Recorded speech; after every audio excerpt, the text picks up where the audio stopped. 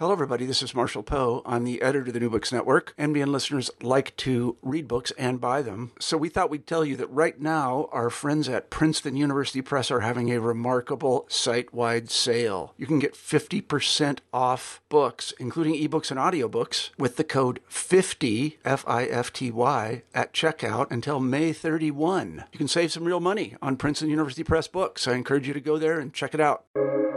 Welcome to the New Books Network. Welcome to New Books in History, a channel on the New Books Network.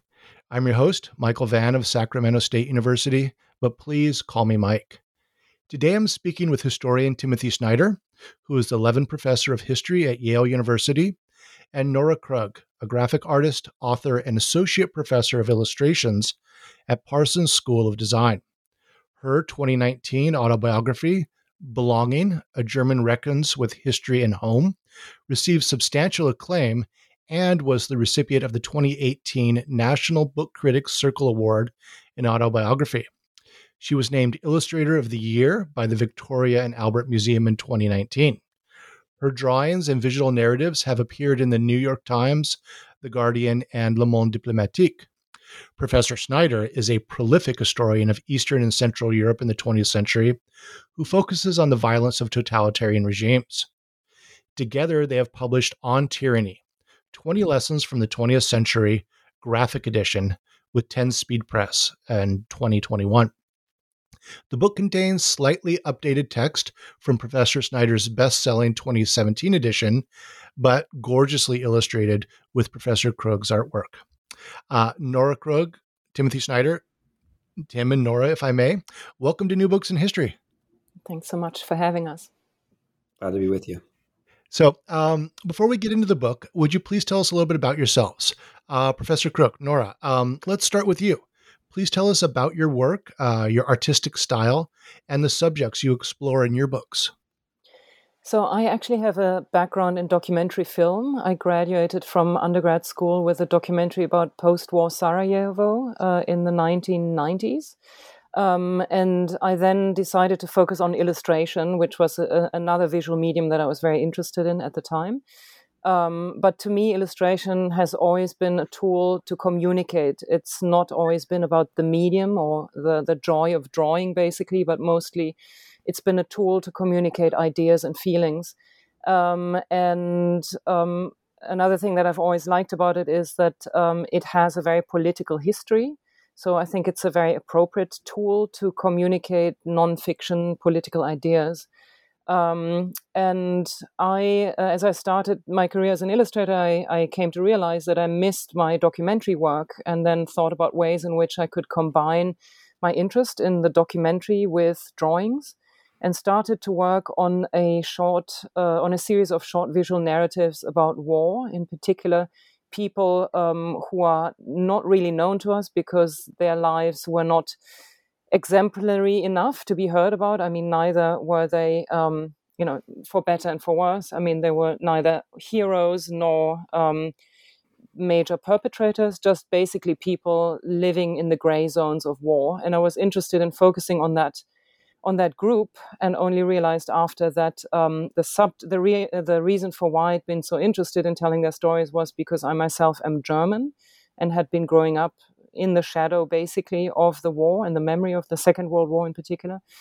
And then created the book Belonging about World War II and my own German family history, which is a visual memoir about my trying to find out what my family was up to under the Nazi regime and trying to figure out what German identity means to me today. And so I've stayed with this kind of work that's very much influenced by history and growing out of the sense that I'm trying to understand the complexities of political conflict better through the work, and also the consequences of what those conflicts do to us emotionally as humans and over the course of generations. And could I ask you for the title of that film? And is it available? It's not available. I've kind of tucked it away in my drawer. It's a very old piece of work of mine, but I learned a lot from it. I learned about interviewing techniques and how to combine images with words, all of the stuff that I still think about with my drawn nonfiction work. Right. And how do you describe your artistic style with your illustrations? It's always, I mean, I usually try to leave that up to others, but I think that I am very influenced by German Expressionism, in particular those artists who have also done work on war, like Otto Dix and George Grosz. So that's just one example for the kind of work that I think that I'm inspired by, but it's I find it hard to describe my own style. Okay. Professor Schneider, Tim, can you please tell us about your work? I mean, you've published far too many books for me to list right now. I'm just going to say that probably the two most important books for me would be your 2010 Bloodlands between Europe between Hitler and Stalin, and your 2015 Black Earth: The Holocaust as History and Warning. But would you briefly describe your intellectual trajectory and how you came to be one of the world's leading experts on such dark periods of history? Well, I mean, Mike, you'll probably agree that it's generally a bad idea to let people make pass historical judgment on themselves. So I'll come at this question sort of from the sides and try to say a couple of things that I think might be relevant. I'm a Midwesterner, and so I have this identification with the underdog.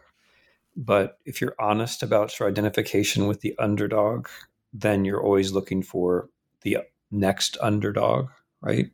So I think a couple of formative moments for me when I was younger was when I was sent to ask my grandmother, and I'm thinking a little bit of this because of Nora's work.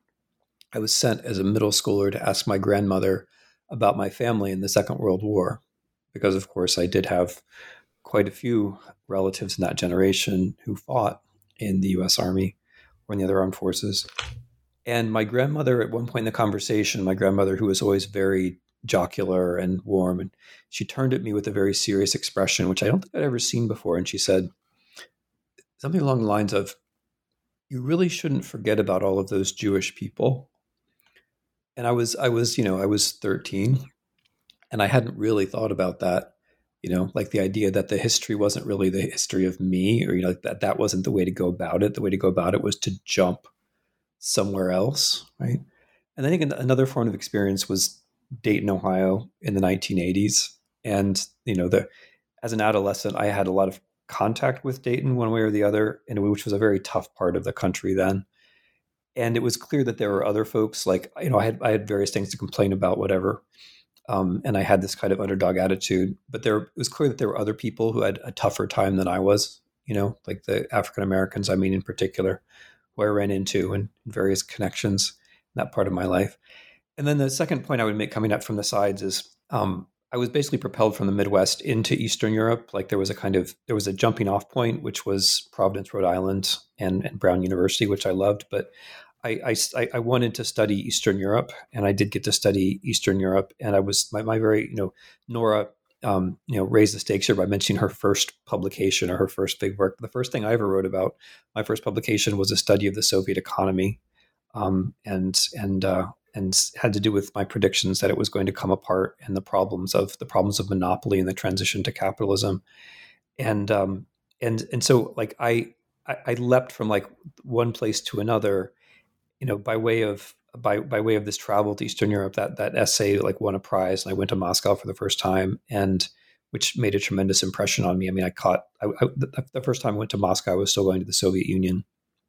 And then I won a scholarship to go to England, where I did a sort of doctorate, which allowed me to travel all around Eastern Europe. And then I failed to get an American job, which was a blessing. So from the early 90s, the 90s, I basically spent in Eastern Europe, which meant that, I mean, I had a doctorate, and I called it a sort of doctorate. I had wonderful supervisors, and I had a tremendous education, but a lot of that education was the freedom to live and work in Warsaw and in Prague and in Vienna, and to spend lots of time in Kiev and Minsk and Vilnius and other places.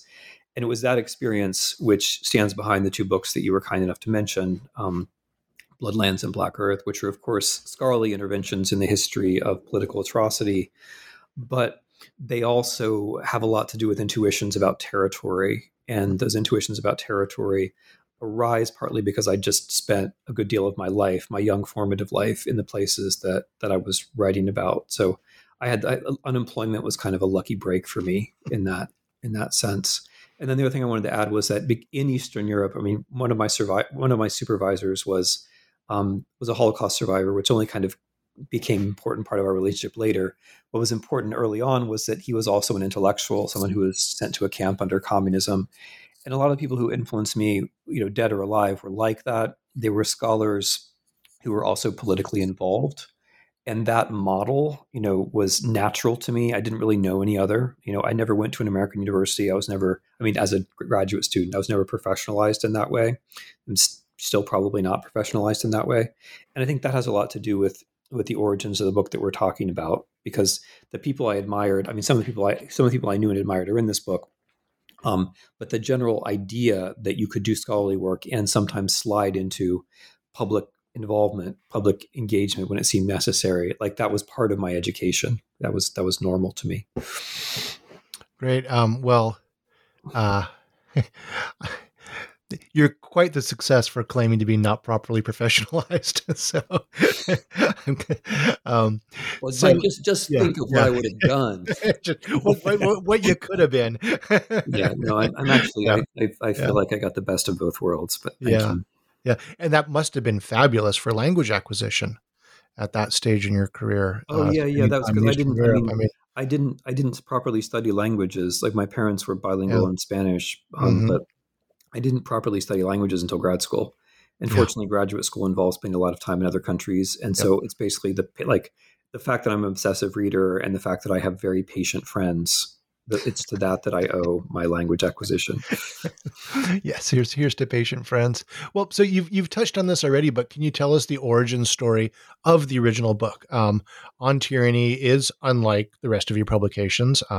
It's much slimmer, and it's also not geared for an academic audience. It's written for the general public.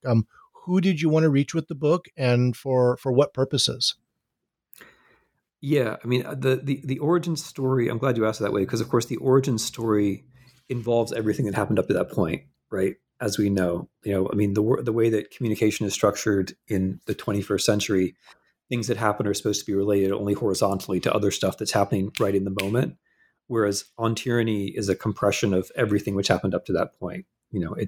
It wouldn't have arisen without Bloodlands and without Black Earth, and it wouldn't have arisen except for the fact that I thought I was done with another book, which eventually was called The Road to Unfreedom, which came out in 2018. But in 2016, I thought I was almost done with it because it started out as a book about Russia and Ukraine with only a kind of epilogue about the U.S.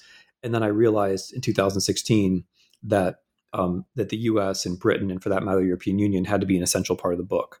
But what that meant was that I was writing about contemporary authoritarianism. I already had that in mind. Like a lot of the stuff that's On Tyranny, I plucked from the road to Unfreedom. So everything I was working on in the past comes into the book. But then the moment when I decided to write it was when I was in Scandinavia. I was in Sweden, talking about Black Earth in Sweden and Finland and Denmark. And I caught a flight back, I think, from Copenhagen. The day or 2 days after Trump won. And I was then into my mode of like, what can I do? What can we do? And that's when I started writing the lessons down on a napkin, which now hangs in a museum next to like Nora's, or in an exhibition hall at the Dokumentationszentrum in Munich for National Socialism. Next to it's like dwarfed by all of Nora's art. There's Nora, and then there's like then there's a napkin, which I think is sort of wonderful. But the origin is like slipping from one mode to the other that I talked about. And I think we have these. I think my feeling at the time was you have to bring what you've got.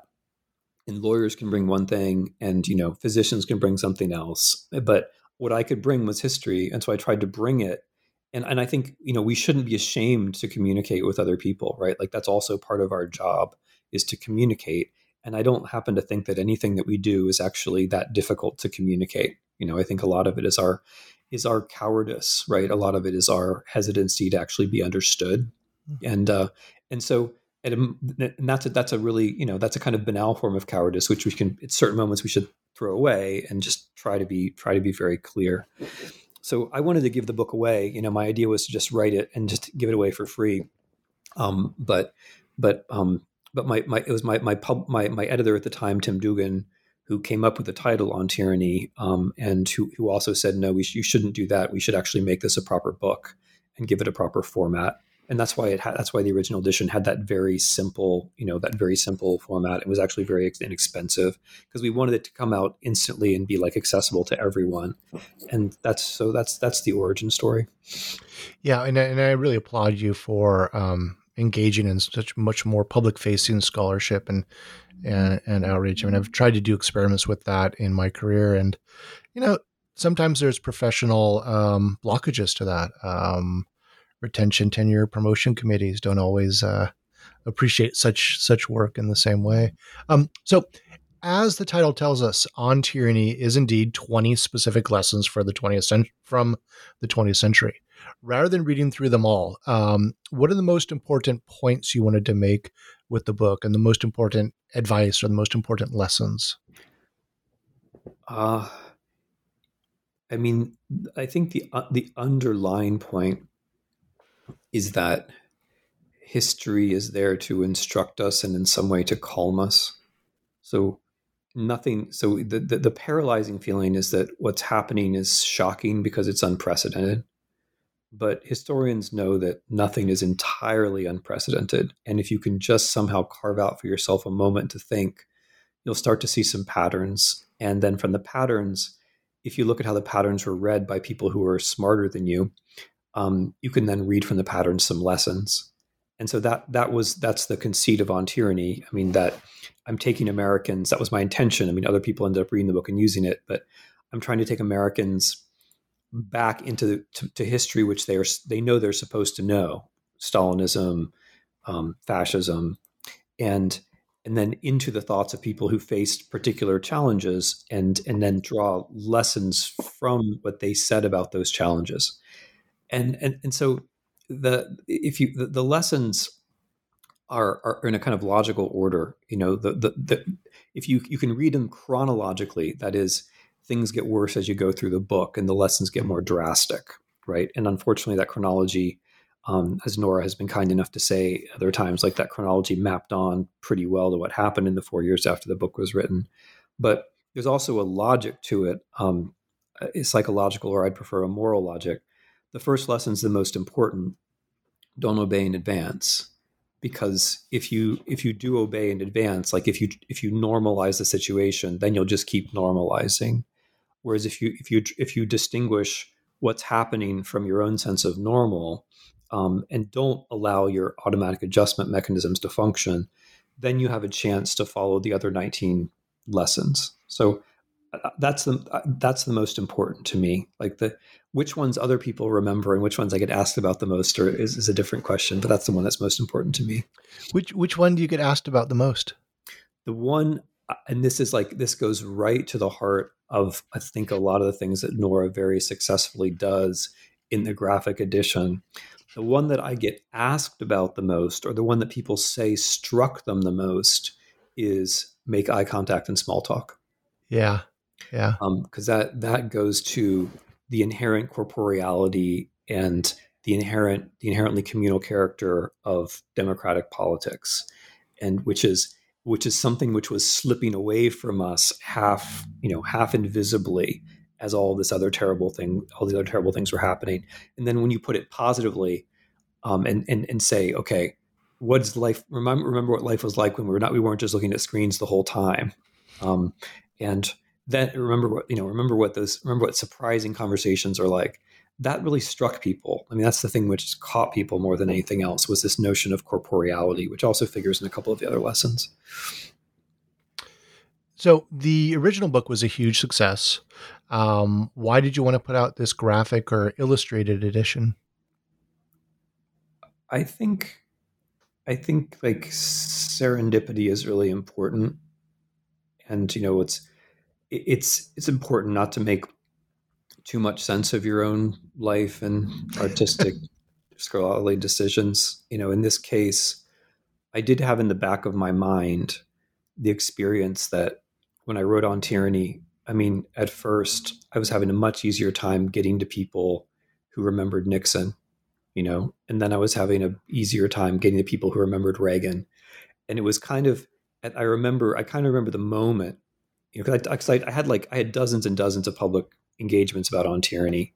It was all I did. When the book came out, I was literally carrying around my backpack and giving it to people on the street, like in the gym, and then I got invitations from synagogues and churches and local political groups and all kinds of activists and colleges, and it took me about 6 months to find my groove with like kids, young people who were not my students, right, who didn't have to listen to me.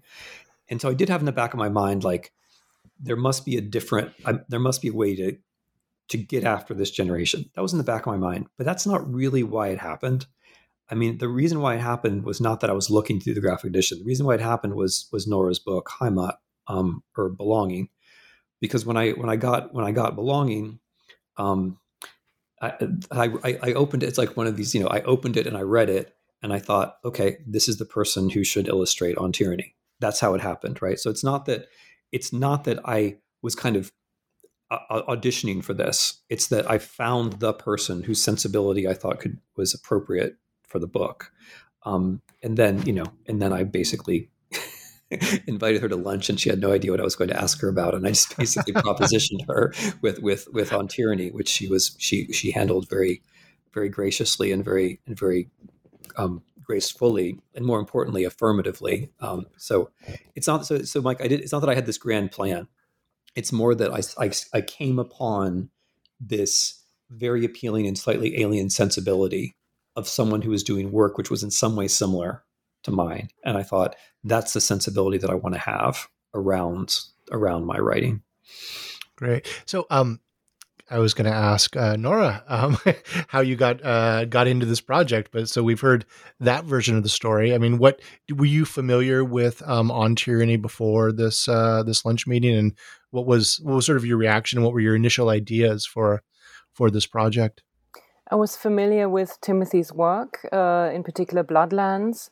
And then after our conversation, or was it before? I can't remember. He sent me On Tyranny, and that was the first time I read that book, and immediately liked it, of course. And I think what Timothy just pointed out is this similar sensibility, and I think we have really very similar goals. And I think the main goal is clearly to think about how you can get people to realize that the history is not a thing of the past, but that we are made of it and that we have a responsibility. And I think in very different ways, our work centers around that question.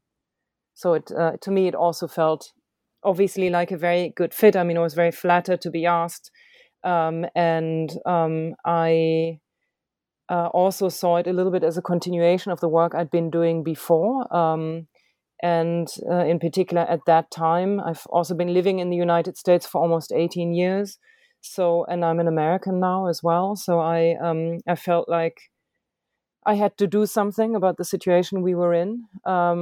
As Timothy approached me, we were living through, the Trump years, and I felt a strong urge to do something about that with whatever tools I had available, and that, in my case, is drawing. So, I already asked you to describe your artistic style, and you said you'd like others to describe it. But what sort of style did you decide to adopt for this book? What genre? What kind of images did you want to use? It's I think someone described it as almost sort of a scrapbook style, a collection of both found images, photographs, and also original art. So could you describe your artistic choices?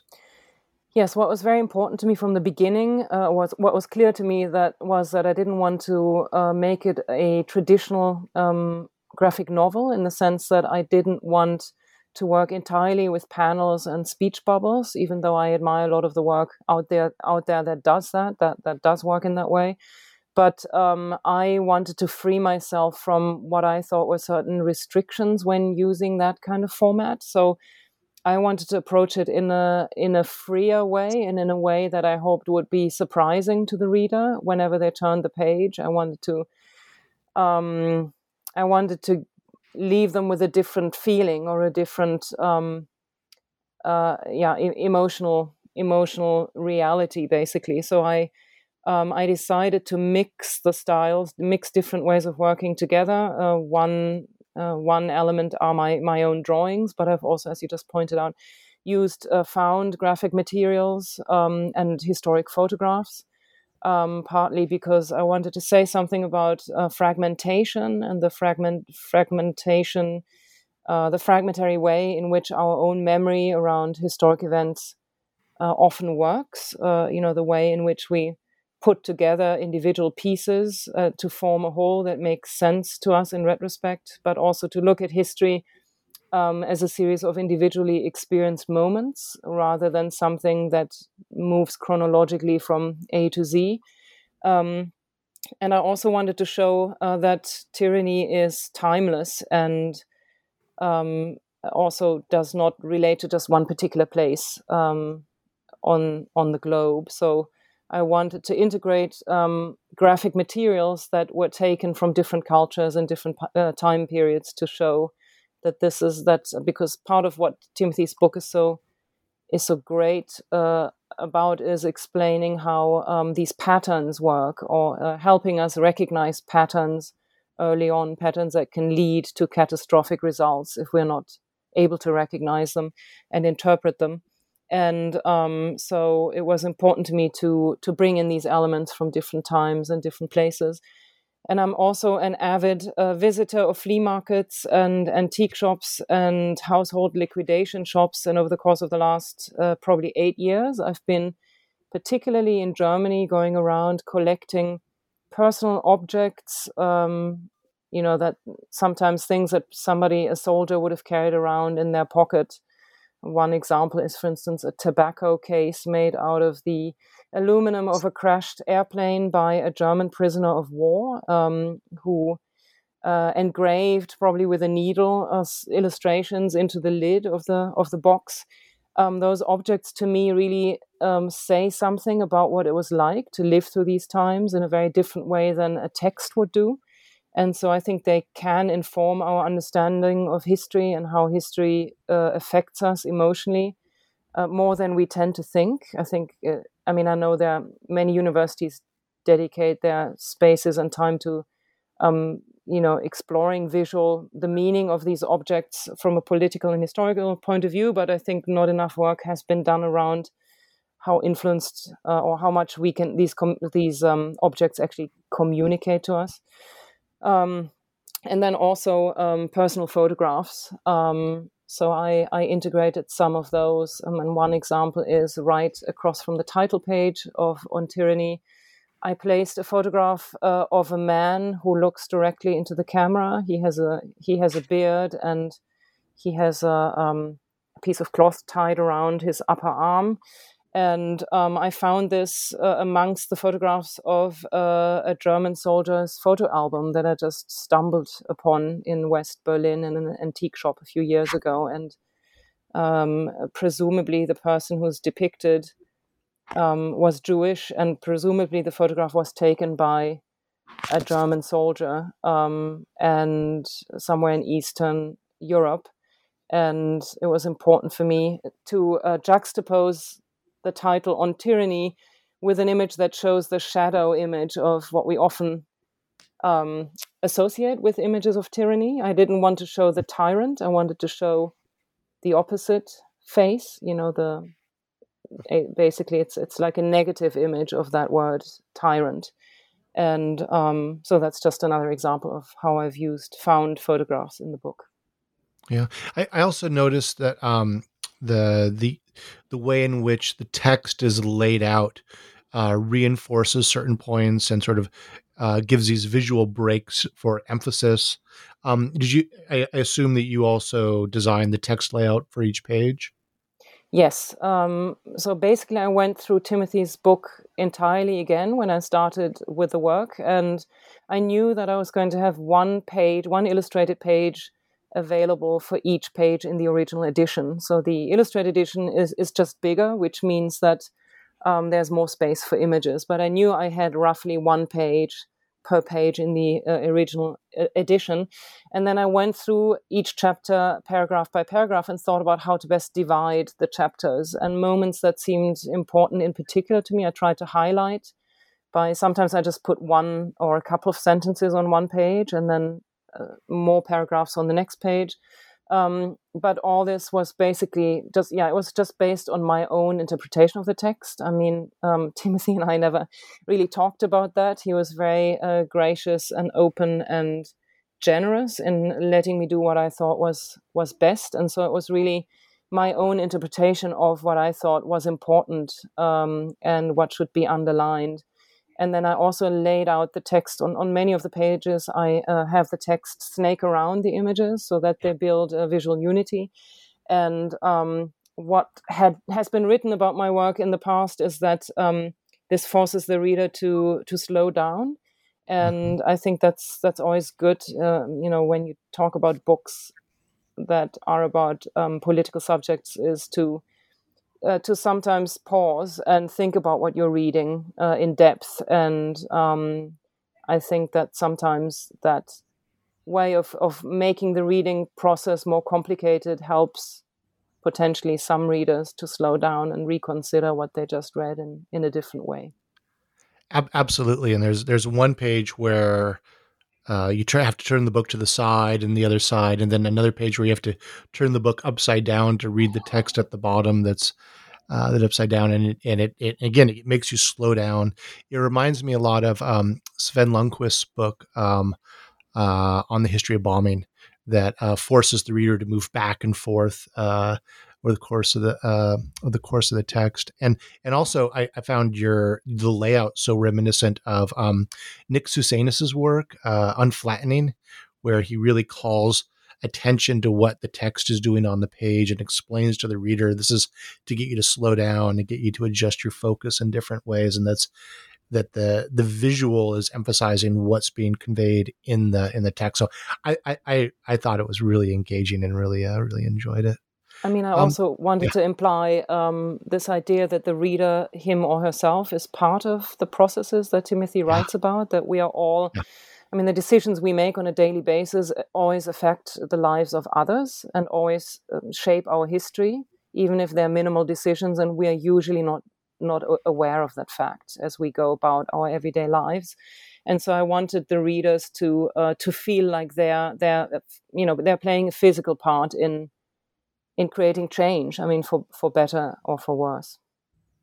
Yeah. I thought that was really successful in that regard. And again, I just love those experiments with the layout of the text on the page. So we're speaking in November of 2021, 4 years and change after the original publication of the first book. Timothy, how has the book held up? Did it accomplish what you want to accomplish? What might you change in future editions?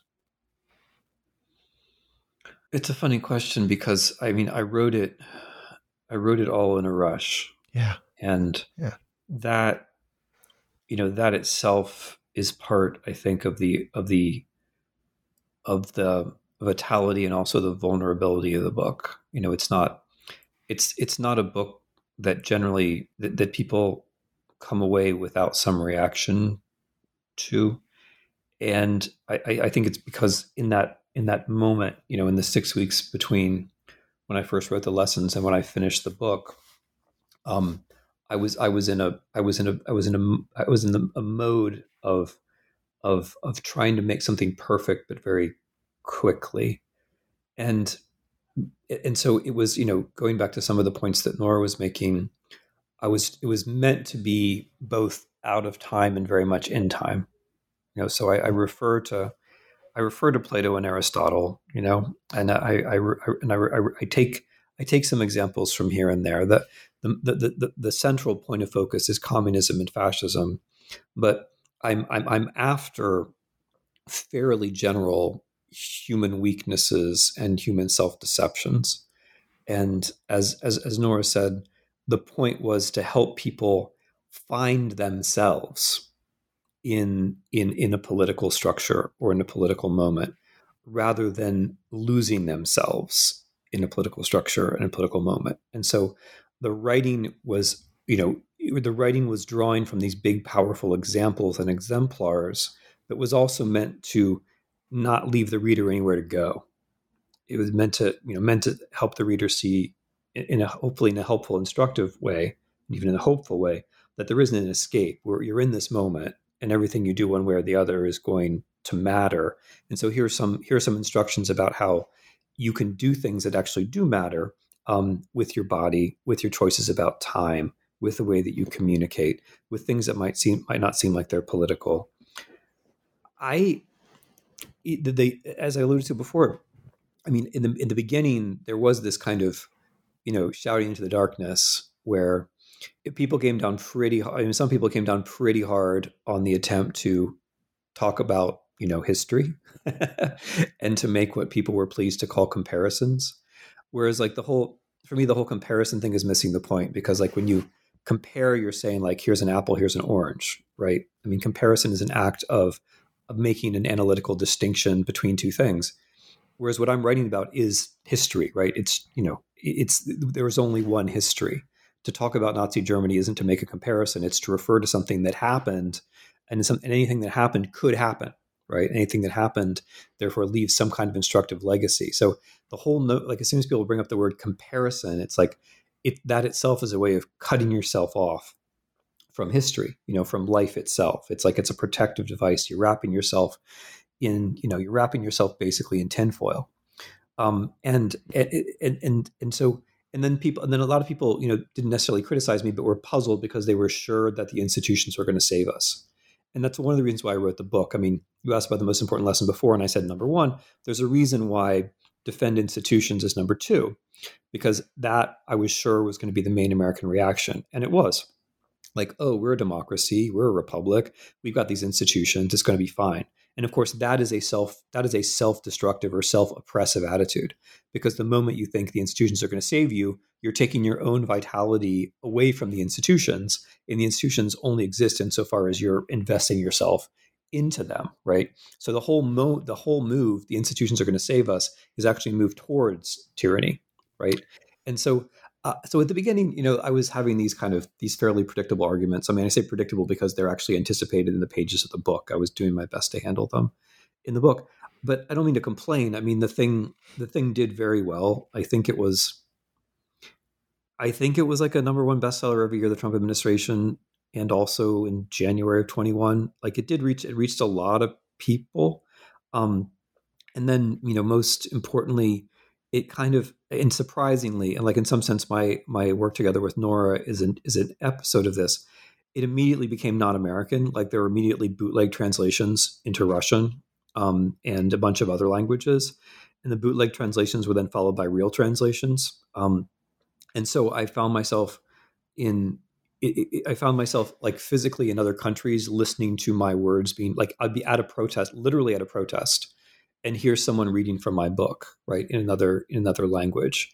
I thought, okay, wow, that's a really nice inversion, because here I get to just be the protester, just doing something, and the words are out. The words are out there helping somebody else do their work, which is organize the protest. So I know that it's made a lot of difference to a lot of people, because I've just heard from a lot of people about it. It's like much of my life in the last 5 years has been communicating with people about this book and how, like, which lessons are important to them and how it's changed some corner of their life. So and then there were other interactions, more with folks who are more important in politics, or for that matter, in corporate life or in non-governmental organizations, who have told me that they read the book and that it changed some way, that they were doing something. So yeah, I mean, I'm kind of humbled by it, and I'm sort of glad at this point to be its vehicle, and glad that thanks to Nora, it now takes this better and deeper form than it did before. I tried not to change. I mean, what would I change? I tried not to change anything. What I did change was I took out some of the references to 2016, and I replaced them with a few more general references to history and a few things that brought us up to 2021.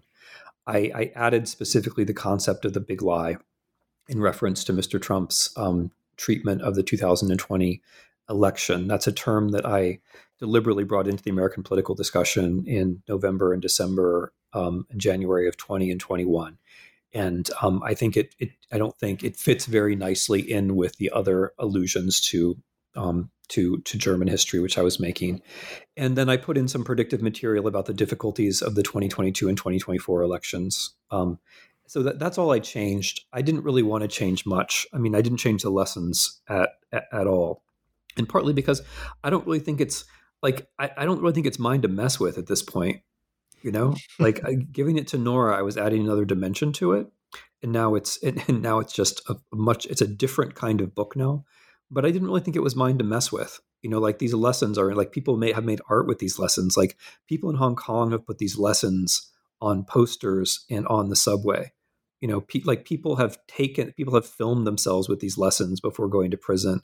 Like they're not really mine to mess with anymore at this point. So I tried to limit myself with any changes that I would make. Yeah, I was going to ask you about the global appeal. I mean, you are an expert in Eastern and Central European history, and the examples are drawn from that. My work's been the French colonial empire and increasingly Southeast Asia. And so I was reading this with the eye of a Southeast Asianist, thinking about Indonesia, thinking about Cambodia, thinking about the Philippines, thinking about more recently Thailand and the junta. And, so it's found an audience in Hong Kong, you said. What other parts of the world do you know that it's found an audience? Any? Yeah, I mean, the Germans are always reliable consumers of this sort of thing, and reliable interlocutors. It sold a lot of copies in Germany. It sold a lot of copies in the UK. But in terms of where I hear from people, it's kind of been everywhere. Yeah. I mean, so just stay with young people, student organizers in Thailand, student organizers in Turkey, Brazil, and then Chinese students all over the world, some in China, some studying abroad. A few of them I'm pretty sure are provocateurs, although my nose from that is not as good as it is with the East Europeans. Like we all have a better feel for that kind of thing in our own region. But a lot of young Chinese people, interestingly, have reached out and talked about the book with me. It's been used pretty broadly in Poland in protests.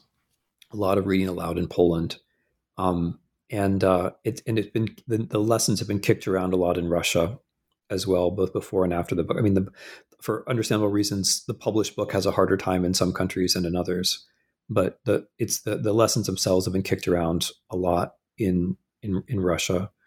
So it's been countries that I knew, and then also places that I didn't have any particular, like Hong Kong. Like it's been a bestseller for years in Hong Kong, insofar as that has any meaning. And that's not a place that I know anything about personally, but I know thanks to students and journalists, I then got a sense for how the book worked for them, and in that way I learned more about Hong Kong and about China, for that matter. So that part's been humbling, because it's kind of been, Iran, right? There's an illegal edition in Iran. There are other illegal bootleg editions in places where the book couldn't be published, and that's touching in a different way, because like people are taking real risks, not just they were taking the kinds of risks they're taking anywhere, but then they're taking real risks on behalf of this text. So, yeah. That must be an incredibly personal and professional sort of meta moment to have studied the Soviet Union, to have studied Nazism, and then to find your work going into a new form of the Samizdat Press and being circulated in the underground, just as I'm sure you studied earlier documents traveling through the underground. Well, I remind you that ideas matter, but it also reminds you that transmission matters. I mean, the whole in Samizdat, like a whole lot of Samizdat was actually pretty boring, but the important thing was the people who communicate. Like, it's not inherently interesting. It's not inherently interesting how many people were sent to one camp one week, but like the effort that people went to convey that information, that's really interesting, right? Because that itself conveys a commitment to a certain kind of small truth politics, where we're going to take risks on behalf of words because we think that's going to make a difference. That's how we're going to lay ourselves out, right? And so, as the person who came up with some of these ideas, what I realize, what I'm reminded of again and again, is how much more important it is to have people out there who are taking real risks, right? Like, my ideas might help them, and that's wonderful. But the actual, my book is meant to guide Americans into practices which are maybe a tiny bit riskier than what they would ordinarily undertake. But then I'm constantly being humbled by the people who are taking much greater risks, right? I mean, my life about since this book has been about Poland and about Slovakia and about Belarus, right? About places where people have been taking greater risks in slightly or much more tougher circumstances. And insofar as the book is used by them, that's a kind of meta affirmation, Mike, of the idea that it's relatively simple things being transmitted, relatively basic home truths about politics being transmitted that can make a difference. But like, I didn't come up with that. I plagiarized that from anti-communist dissidents of the 70s and 80s. And then it's taken back again from me by others, right, who are doing the real work. Yeah, and although I do think maybe you're being a bit humble if you had found yourself in a bar with a bunch of Proud Boys and they figured out you were the author of On Tyranny, that could have been a risky situation, I would imagine. So I'd like to ask you a somewhat personal question, if I may. I'm someone who works on the history of violence in colonial and Cold War Southeast Asia. And recently we've had a number of discussions with other scholars of genocide about being traumatized by our research, and also how to advise our students who are working in such potentially traumatic research areas. What are your techniques for self-care, for not falling into the darkness when dealing with some really horrible aspects of human history? I don't have a good answer to that question. I really don't. I don't have a good answer to that question. And I feel in some sense that if I did, it would, if there were a good answer to that question, it would have to trivialize what we do, So I don't have a good answer to that. I mean, I try to do all the things other people do. Like, I try to be I try to fulfill the other roles in my life well. And I have this general idea that, in writing the more traumatic, Bloodlands and Black Earth, I had the idea then that it doesn't actually directly address this, but I had the idea then that I was doing the thing that I should be doing, which doesn't address exactly what you're saying, but it is, and it's not even a consolation exactly, but it is at least a truth, it's a sense of purpose, I think, helps us with difficult topics, or like of some kind of duty, this is what is in our field, like with Bloodlands, Bloodlands was what was in our field, in my field this time. And, nobody could really write about it who wasn't a historian of a big region of Eastern Europe. And, and nobody could really write about it who didn't know both Russian and German. And, and there were definitely historians who went before me and wrote similar kinds of books, but there hadn't really been a book about all of it. And it was right in the middle of my field. Like, it's like the center of my field, that the mass murder between 33 and 45. And the book wasn't there. Right. So I felt like if I didn't do that, then I'd be not doing something that I should be doing. Yeah. That doesn't make you feel great. I actually don't think there's an answer to your question, really. You've been really generous with your time. But before I let you go, I've got two questions for each of you. First, can you recommend 2 books you'd want the audience to read? Professor Snyder. Well, I'd be happy if we all had time to read 2 books. That'd be great. Like, I'd just like to wish everybody the time to read 2 books. I have this general idea that reading novels is drastically underappreciated, and that novels are very important for the political imagination. Like stretching. It's also very, very important, like for historians, very important for our craft. For our ability to plot and for our ability to imagine. So if I could make it, I mean, it's not a particular book I know, but if I could make a general wish, I wish people would read more good novels. And for me, Julian Barnes would fall into that category of like whenever a new book by Julian Barnes comes out, then I'm happy, and excited. Historically, I've been because of On Tyranny and because of Trump, it's been harder and harder for me to like say what I usually say, which is that I'm an American and a historian, but I'm not an American historian. It's been harder to pull that, because like people want me to be pronouncing on the U.S. And so I've been trying to read a lot. I've been trying to read U.S. history, and not to ever claim to be a U.S. historian, but just to have some kind of baseline of competence. And so I just mentioned a couple of books that I read for a class that I'm teaching now at Yale by my colleague Elizabeth Henton. That one is called "From the War on Poverty, the War on Crime," and another was called "America on Fire," which just came out a few months ago. Which are both really good books.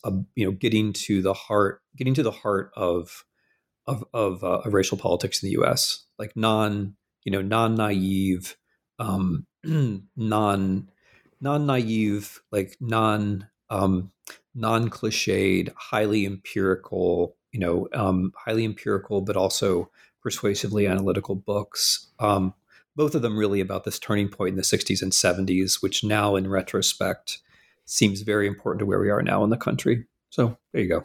Excellent. Well, I applaud your encouragement for us to read novels. All of my history students have to read a couple of novels right on. for every class, and boy, do they whine about it, and boy, do they appreciate it afterwards. And one of the classics I teach is right up your alley with the Arthur Koestler's Darkness at Noon, which I think it still stands the test of time, and should be taken as a historical document, but I think it's still quite there. But Nora, 2 books you could suggest? Yes, I mean, I agree with Timothy that there are so many novels that teach us an equal amount about life and how to confront ourselves and history as maybe history books do. But I do want to stay a little bit with the subject of this conversation and recommend Victor Klemperer's diaries. He was a German scholar and kept diaries for, I think, the majority of his life. And what interested me in particular were the diaries that he wrote under the Third Reich. He survived the Nazi period and was, I think, largely because his wife was Christian.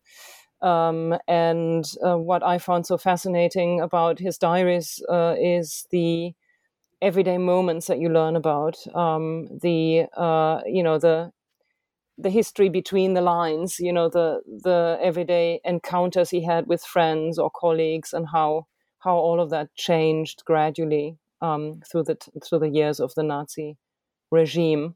And I think it really can inform our understanding about that time period on a very humane level very well. Another book that's worth mentioning is Das Echolot. I don't know what the American or the English title is, by Walter Kempowski, another German author who spent many years after the war collecting personal letters and other, photographs and other documents that would speak to the everyday experience of the life under the Nazi regime. He, I think, at some point also put ads in newspapers asking people to send him whatever they had in their attics, basically.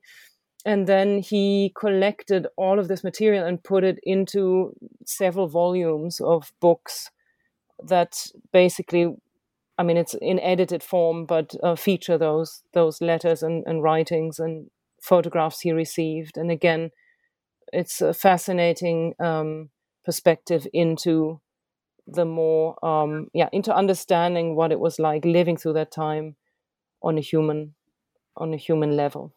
Yeah, excellent. Mike, can I say something about this? I just wanted to Absolutely. mention that Nora's recommendation is actually one of the books that is cited in this book. So Klemperer is very important to this book, and his careful attention to language is one of the inspirations for this book. And I remember it as Nora was answering that this book, not to get too meta, but the book actually contains in lesson 9, Be Kind to Our Language, it actually contains a list of recommended books. Yeah. And so I was crimping from my own brain in 2016. And there are a couple here that I want to mention. I don't think we should end this conversation without mentioning Origins of Totalitarianism by Hannah Arendt, which I think remains the broadest, most ambitious attempt to figure out just what had happened. And it's astonishing that the thing was written as quickly as it was after the Second World War. And if I could just interrupt, one third of that book is about imperialism, my main field of study, absolutely, which so many of us forget about. Yeah. No, I mean, when I taught a class this fall, I taught a class called Hitler, Stalin, and Us this fall, a lecture class in which the first part of the class was about empire and in particular Africa. And obviously that was influenced by Arendt. And it was great for me also as an education to try to read into that field, right? But yeah, I mean, that it's that part of the book actually which seems more relevant as time passes. Like I remember reading the book in the 80s as a student. I thought, okay, I'm just going to I'm going to get to the part about totalitarianism, right? And I think there was even an edition of it which was published with just that part. Oh, like no, they took out the section on imperialism? I believe that there was, I think there is such an edition. Whereas now it's like, I mean, not all the empire stuff, I have to say this as a professional historian, but it doesn't all hold up as history, obviously. But the insights about empire are really fruitful. I mean, she's basically using empire, following on Joseph Conrad. Like, she's using empire as a way to get into these cold, dark insights about how we behave in certain situations. But then I wanted to mention a second book, which actually, the title of which is actually a citation of Arendt, Peter Pomerantsev's book, Nothing is True and Everything is Possible, 2014, about contemporary Russia. That is, I think that's the book which, describes and foretells the what you could call post-truth politics. To my mind, better than any other. Like it's a portrait of Russia, but in this portrait of Russia, you see just how far the certain logic of banishing factuality and values from politics can go. It's also just a briefly written book. So I cheated and I've just jumped on and made a bunch more recommendations. Well, also I applaud you for invoking Eugene Ionesco's Rhinoceros, the absurdist play. You mentioned it in On Tyranny, and that was really important for me as an undergraduate thinking about political development and understanding how fascism can sort of sneak in amongst us as everyone's turning into rhinoceruses, whatever the plural is. I'm not supposed to do this, but I want to give 2 plugs for 2 of my favorite novels directly related to this subject. The recent translation into English of Hans Fallada's Every Man Dies Alone, which is the fictionalization of a working class couple whose son died on the Eastern Front in World War II, and they engaged in low scale acts of resistance against the Nazi state, leaving little notes. And then Vasily Grossman's gigantic Life and Fate, the Soviet journalist who does this, the Tolstoy style portrait of World War II. I read that as an undergraduate and was really blown away by that. What are you working on now? Nora, what are you working on now? What can we hope to see from you next? Ideally, maybe a combination of another collaboration with somebody whose work I'm as, impressed by as Timothy's, and also a new book of my own. And I want to stay with visual nonfiction, possibly war or other political conflicts in general. But one subject that I'm also very interested in, like you, Michael, is colonialism. Because I think, at least from a German point of view, this is something we don't nearly know enough about, that we don't nearly learn enough about, including in the context of World War II history writing, how the colonies were involved and how people who grew up in those countries, were involved in our war. We never think about those things, even though the Second World War is a very important part of our German education, but not from that perspective. And so that's a subject that I'm just starting to explore a little bit more for myself. Well, fantastic. As a historian of imperialism, that makes me happy. And one of my favorite little historical facts to throw out to my students is that the excess khaki uniforms from the defunct colonial empire were the surplus uniforms that the brown shirts picked up, right?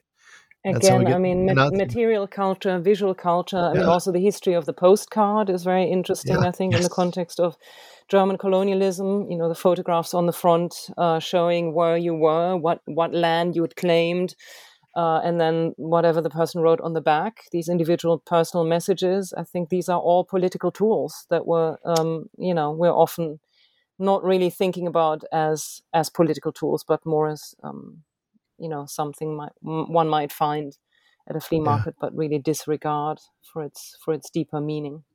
Yeah, and I've actually worked on French colonial postcards, and there's a whole genre of postcards of executions and severed heads from Vietnam and from Morocco, and that is such an incredible insight into colonial culture and why this image, and then to put it in such a banal circulation, such as a postcard. Timothy Snyder, what are you working on now? What's next? Well, like a lot of us, I've been working on my teaching. I've been trying to, there's this class on Hitler, Stalin, and Us was an entirely or largely new lecture class, and I'm teaching a class on incarceration now, which has been new and which I'm learning from, and I'm teaching a couple of new classes in the spring about history and freedom. I've been trying to make sure that like at this stage in my career and at this stage in our history that like the teaching is fresh. And as you know, like this isn't going to impress anybody who's not a university teacher or a teacher, but like doing curriculum is a lot of work, like it's a lot of work if you do it thoughtfully. I'm writing all the time. I'm writing this book called Brotherlands, which is about how nations are actually formed. It's about the transition from the early modern to the modern period, and about elite families who were important in a pre-national environment and how members of those families choose nationalities.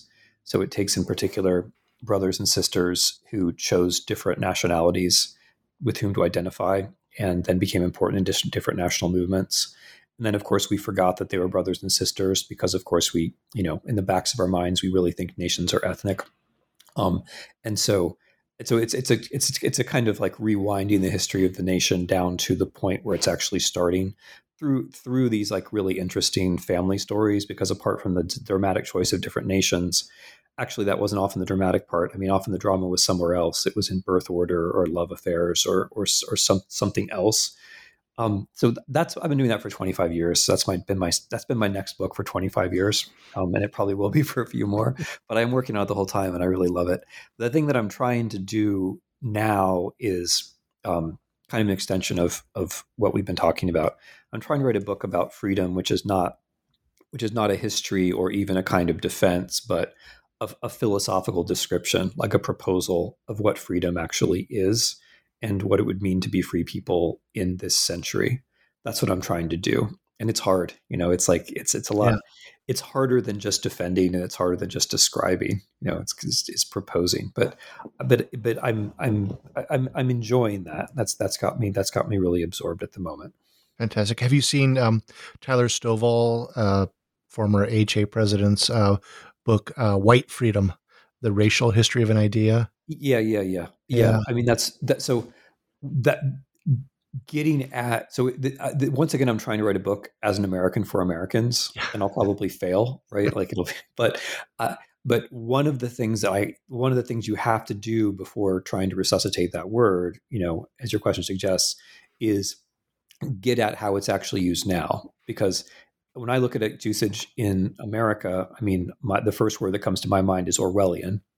And so then you have to get at what are the structures and the traditions which allow the word freedom to be used in a way which not only takes away freedom from the obvious targets, but also takes away freedom from the people who are using the word, right? Because if your notion of freedom is that you belong to a tribal or a racial collectivity, which is doing slightly less badly than some other tribal racial collectivity, that's not freedom, right? Like that whatever that is, that's not freedom. I mean, it's some kind of tribalism, or as I like to think of it, pseudo-populism. But it's not freedom. Like it's not the development of individual values and their realization in some future that you have some individual control over. So like getting out from under the way we use the word freedom in American English, and like trying to start completely fresh and just like, to own the word in a different way, to confront how much that word actually demands of us, right? Because one of the things we do wrong in this country is that we use the word freedom not only as a way not to be free, but as a way to not even think about what it would require to be free. Mm-hmm. So I'm trying to do the opposite of that. I'm trying to make it a demanding word. But as you say, like there are American traditions that you can't slide by. Like you got to address them frontally, and I'm trying to do that too. Well, look forward to that. Nora Krug and Timothy Snyder, thank you so much for talking with me. I really appreciate it. Thanks so much for having us. Yeah, thank you, Mike.